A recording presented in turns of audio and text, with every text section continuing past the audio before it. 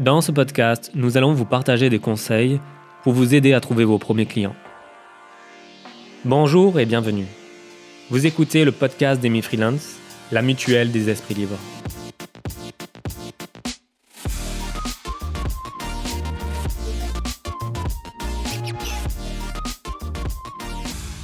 Parce que la volonté d'Emi est de vous couvrir et de vous accompagner à chaque instant dans l'exercice de votre activité, nous allons vous donner quelques conseils et bonnes pratiques. On sait très bien qu'être indépendant, c'est faire plusieurs métiers à la fois. Alors dans ce podcast, nos invités vont vous partager leur expérience de la manière la plus concrète possible pour vous faire monter en compétences. Allez, c'est parti. Pour vous accompagner dans votre recherche de premiers clients, c'est Elia, une social media manager, qui va répondre à mes questions. Elia va nous présenter les différentes méthodes qu'elle a testées au cours de sa vie de freelance et elle va nous détailler celles qui ont le mieux fonctionné et que vous pourrez appliquer dès la fin de ce podcast. Mais tout de suite, faisons connaissance avec Elia. Bonjour Elia. Bonjour Arnaud.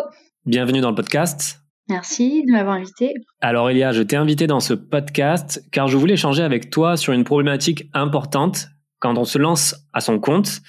Comment trouver ses premiers clients? Alors avant que tu nous partages ton point de vue et tes conseils, pourrais-tu te présenter pour que les personnes qui nous écoutent fassent ta connaissance, donc d'où tu viens, ton business, ton histoire? Ok, alors moi je m'appelle Elia, donc je suis aujourd'hui animatrice e-commerce, aussi social media manager et formatrice réseaux sociaux.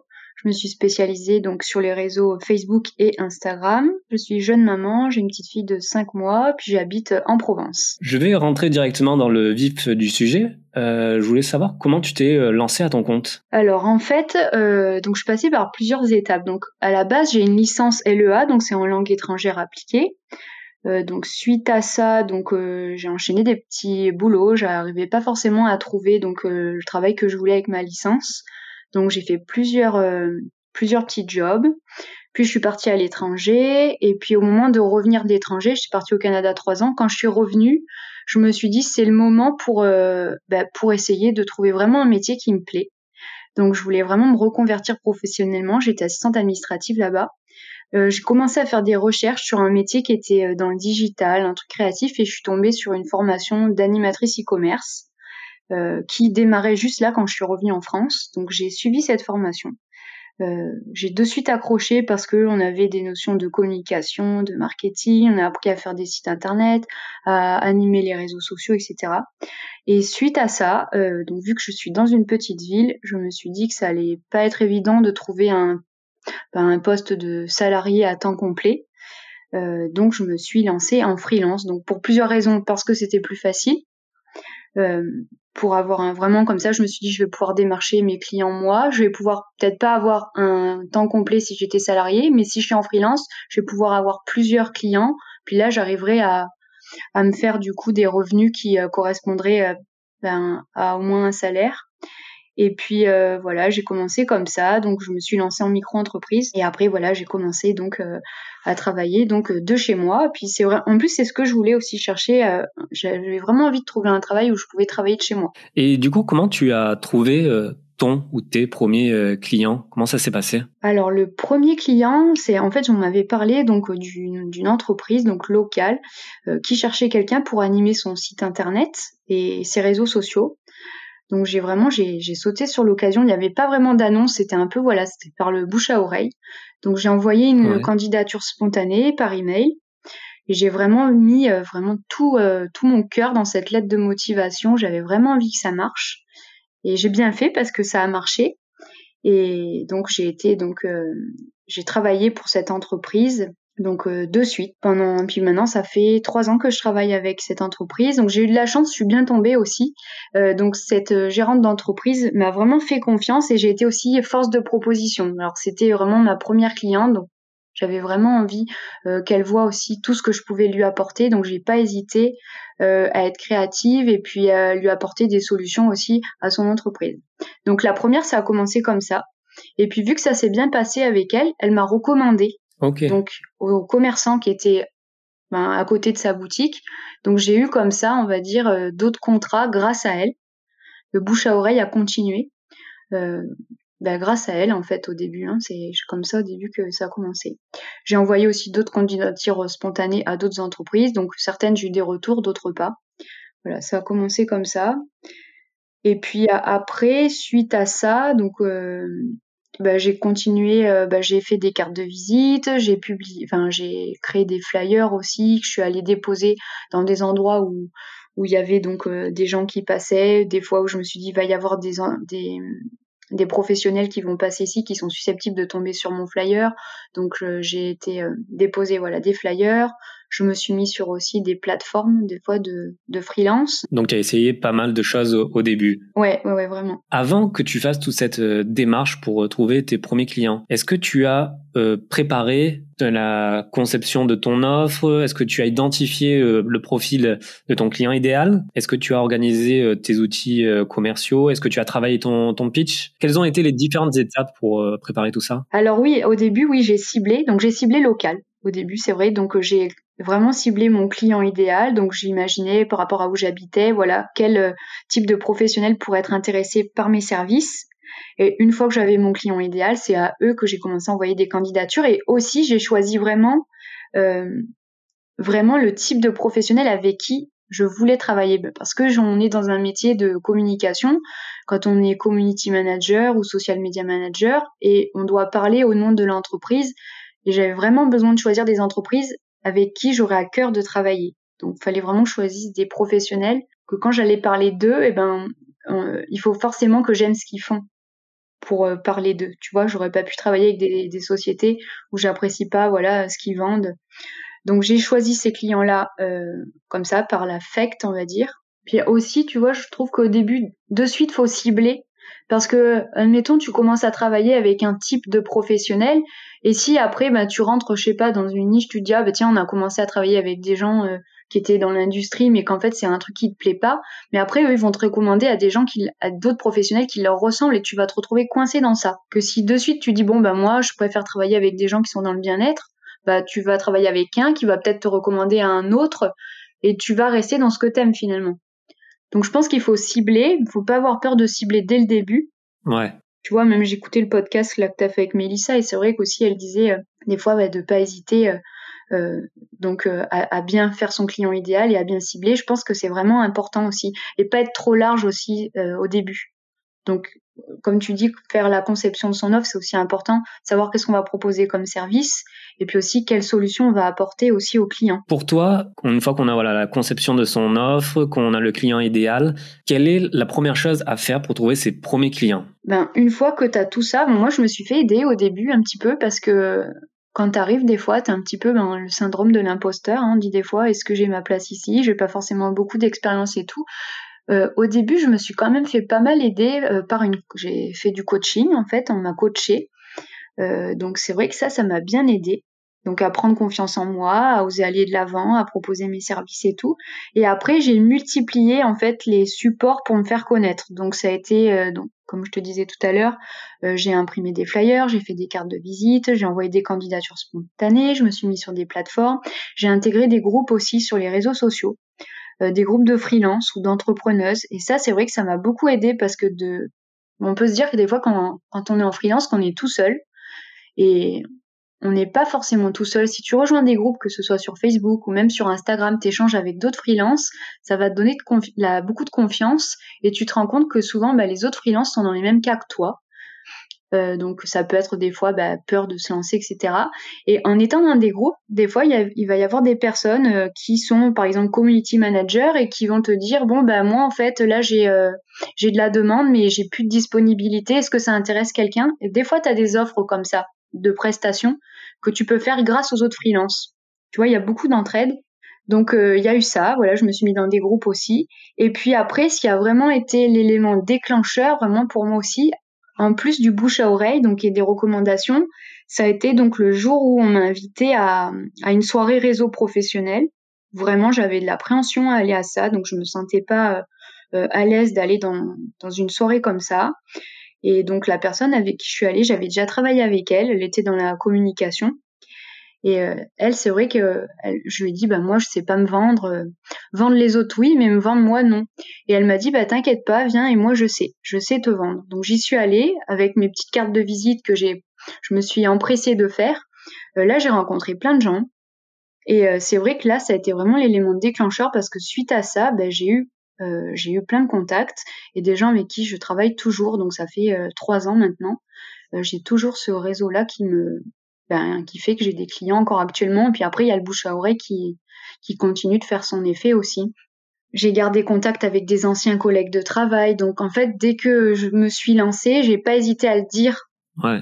Que voilà, ben je me lançais en tant que freelance, les services que je proposais, donc je l'ai dit sur les réseaux sociaux et je l'ai dit aussi à tous mes anciens collègues de travail, à mes amis, à ma famille, j'en ai parlé. Je pense qu'il faut en parler au début beaucoup parce que le bouche à oreille vraiment ça a un effet de dingue quoi. En fait, il faut surtout ne pas hésiter à sauter sur les opportunités, à en parler autour de soi et provoquer les rencontres. Exactement. Et je voulais avoir ton avis sur la stratégie de production de contenu, de présence sur les réseaux sociaux pour trouver ses premiers clients. En gros, est-ce que tu préconises plutôt d'être sur une stratégie de inbound marketing ou de outbound marketing peut-être? Alors, c'est 2 techniques différentes, mais moi je pense que aujourd'hui, je pense que l'inbound marketing, ça va être plus efficace parce que des fois, ben les gens peuvent en avoir marre d'avoir l'impression de toujours devoir acheter. Et que l'inbound marketing, ben, ça va être une technique qui va faire venir le client à soi en lui proposant du contenu de qualité.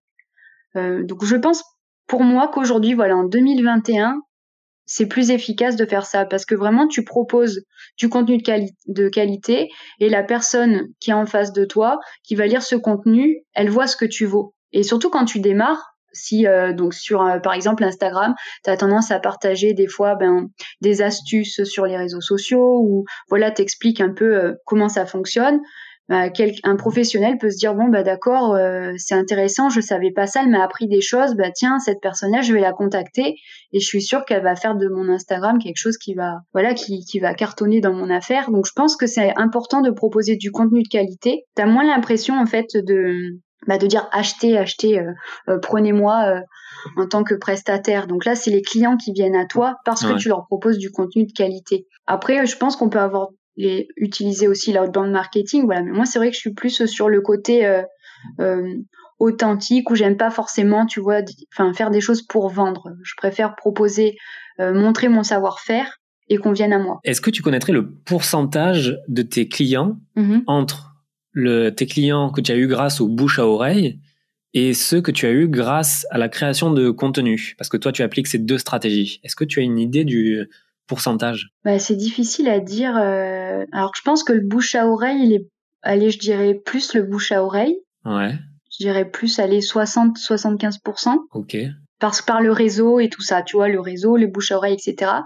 Mais aussi, des fois, il y a des personnes qui vont, par exemple, te contacter parce qu'on leur a parlé de toi, mais avant de t'appeler, ils vont aller voir aussi le contenu que tu partages. C'est-à-dire que maintenant, quand t'es en freelance, c'est pas comme quand t'es salarié, on va pas te demander ton CV ou forcément des fois même pas, des fois on me demande même pas, mais pour qui t'as travaillé ou quoi. Mais sur les réseaux sociaux, ça fait comme si c'était ton CV finalement. Du coup, ça rejoint la question que j'allais te poser ensuite. Comment gagner la confiance de ses premiers clients ou plutôt des prospects pour qu'ils deviennent les premiers clients?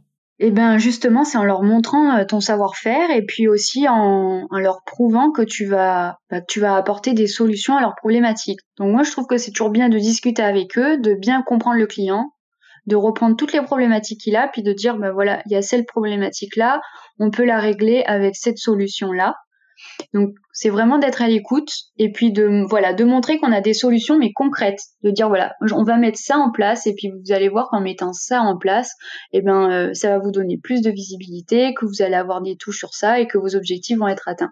Ouais, donc en fait avoir de l'implication dans la relation avec son prospect, son client. Moi, je rajouterais peut-être aussi de la rigueur. De la rigueur au début, tu vois, quand tu as tes premiers clients, ça rassure d'être organisé, de bien planifier, tu vois, les échanges, se dire bon, bah alors moi je peux vous faire un retour à telle date, etc. Ça rassure également les clients. Exactement, ouais. Ouais, je suis d'accord. Ils ont besoin d'être cadrés souvent parce qu'ils savent pas justement. Donc c'est vrai qu'ils aiment bien quand tu leur mets en fait un cadre Ouais, et que tu leur dis comment ça va fonctionner, comment on va faire. exactement. Et c'est complètement rassurant de leur dire, voilà, de prendre les choses en main et de pas avoir, par exemple, un client ou un prospect qui revient vers toi. Ah, je vous ai envoyé un mail en début de semaine, vous m'avez pas répondu.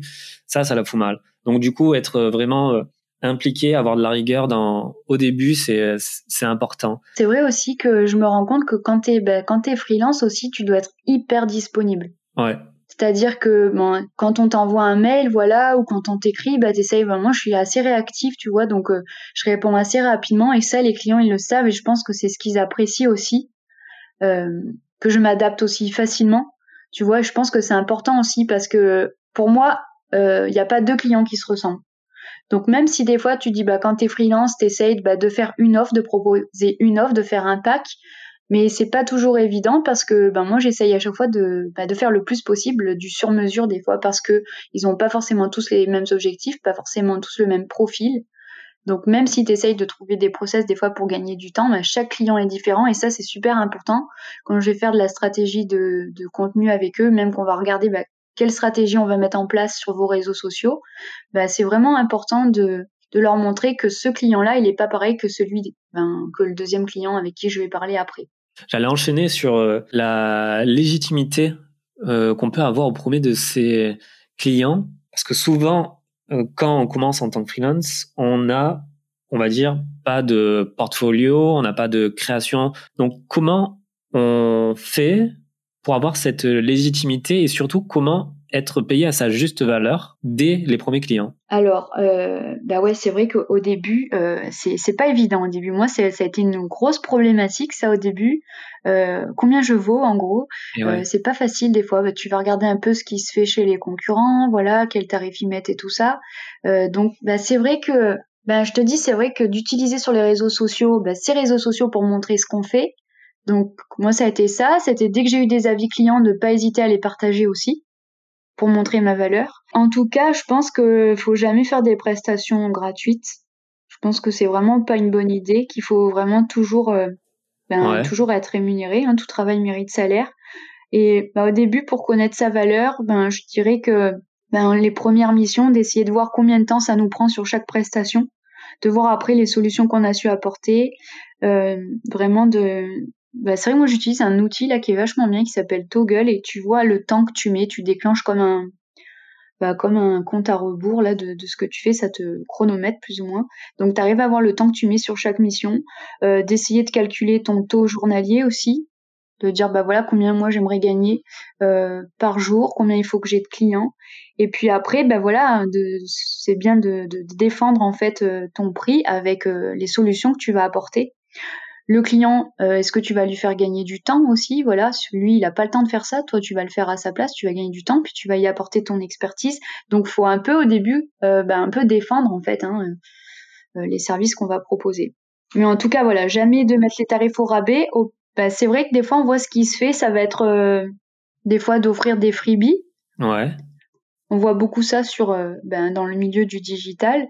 Donc moi, je dirais ça, c'est vrai que ça peut être une bonne chose des fois d'offrir que ce soit d'un e-book ou des checklists, des guides ou même des mini-formations, des audits, des choses comme ça au début pour commencer à accrocher un prospect.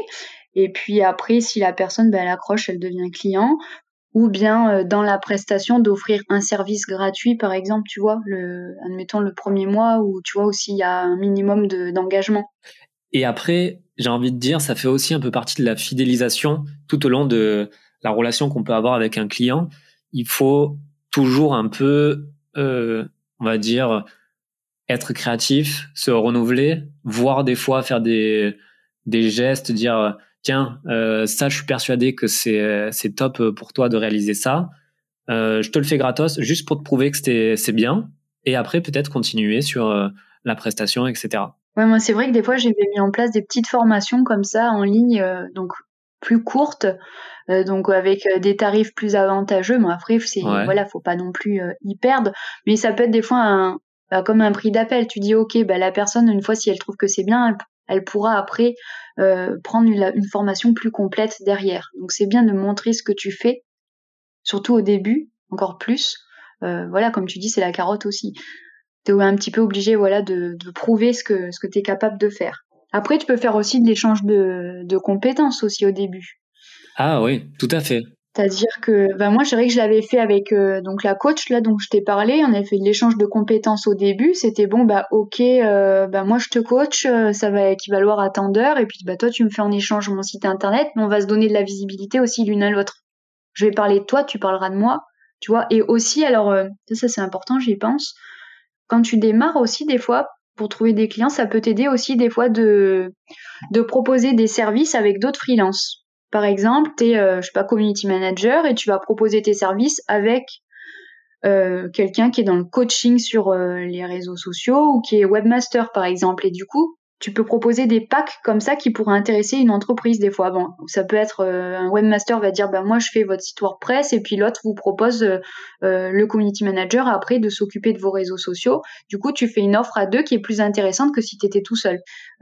Donc on se complète comme ça. Et donc quand tu te complètes avec d'autres freelances, je trouve que du coup chaque personne peut apporter son réseau aux autres. Ça peut te faire connaître au début, tu vois, si l'autre personne, elle a un réseau plus grand que toi. Et juste avant de finir sur la dernière question récurrente que je pose à chacun de mes invités, je voulais savoir ce que tu penses des plateformes de mission en ligne pour les freelances. Alors moi j'ai testé, mais bon, j'ai pas accroché, mais bon après pourquoi pas, hein, je trouve que c'est bien des fois de multiplier les supports. Moi c'est vrai que j'avais testé, j'ai pas trop accroché parce que c'est les entreprises qui venaient à moi et c'est pas toi qui choisis le client avec qui tu as envie de travailler forcément. Mais bon, voilà, je pense que ça peut être une idée, hein, pourquoi pas pour démarrer, pour essayer de trouver des clients. Mais j'ai pas accroché, mais bon voilà, après, il y en a peut-être qui préféraient travailler de cette façon. Ouais. Après, je pense que pour ces plateformes, ce sont ceux qui étaient au début, qui maintenant ont beaucoup d'évaluations, qui ressortent facilement et qui ont plus de prestations, qui trouvent plus facilement des clients. Et que pour des nouveaux, je trouve que c'est assez délicat de trouver des bons clients qui correspondent à ce qu'on cherche. Ouais, et puis bon, moi c'est vrai que j'ai pas eu beaucoup de contacts non plus, tu vois, en étant sur cette plateforme. Donc au bout d'un moment, j'ai un peu laissé tomber, quoi. Alors maintenant, je vais te poser la question récurrente que je pose à tous mes invités du podcast. As-tu une méthode que tu appliques régulièrement pour apprendre, pour progresser, que tu pourrais recommander aux freelances qui nous écoutent? Alors, depuis le début, je fais tout le temps de la veille, donc sur mon domaine d'activité, tout le temps. Ouais. En plus, je suis dans les métiers du digital, t'es obligé, ça évolue tellement vite. Donc, je fais quotidiennement dans mon secteur d'activité de la veille, je m'inscris à des newsletters, je vais lire des articles, donc je regarde beaucoup de contenu pour toujours rester alerté quand il y a des nouvelles tendances, pour anticiper, pour suivre les actualités et pour être toujours, tu vois, au top. Donc ça, je pense que c'est hyper important. Je te remercie, Elia, pour toutes ces informations. Tu nous as donné énormément de conseils et je suis persuadé que de nombreux indépendants vont savoir en tirer profit. Donc voilà, c'est la fin du podcast. En légende de ce podcast, je mets tous les liens pour aller consulter tes réseaux sociaux. Merci. Je te remercie, Elia, et je te souhaite une bonne journée. Merci Arnaud, à bientôt. Ciao. En résumé, le bouche à oreille est l'une des clés pour trouver vos premiers clients. Alors apprenez à vous vendre et n'hésitez pas à provoquer les rencontres. De son côté, l'inbound marketing est une méthode à la fois efficace pour attirer de nouveaux clients, mais aussi pour montrer vos compétences aux prospects qui auront entendu parler de vous. Au début de votre activité, il est préférable de se concentrer sur une niche que l'on apprécie et de bien choisir ses premiers clients, car ils seront déterminants pour construire par la suite un portefeuille de clients qui vous correspond. Et pour gagner la confiance de vos premiers clients, faites preuve d'implication et de rigueur. Dans le prochain épisode, nous verrons ensemble comment fidéliser vos clients. Si vous avez aimé ce podcast, merci de le partager auprès de votre communauté en taguant Amy Freelance. À bientôt.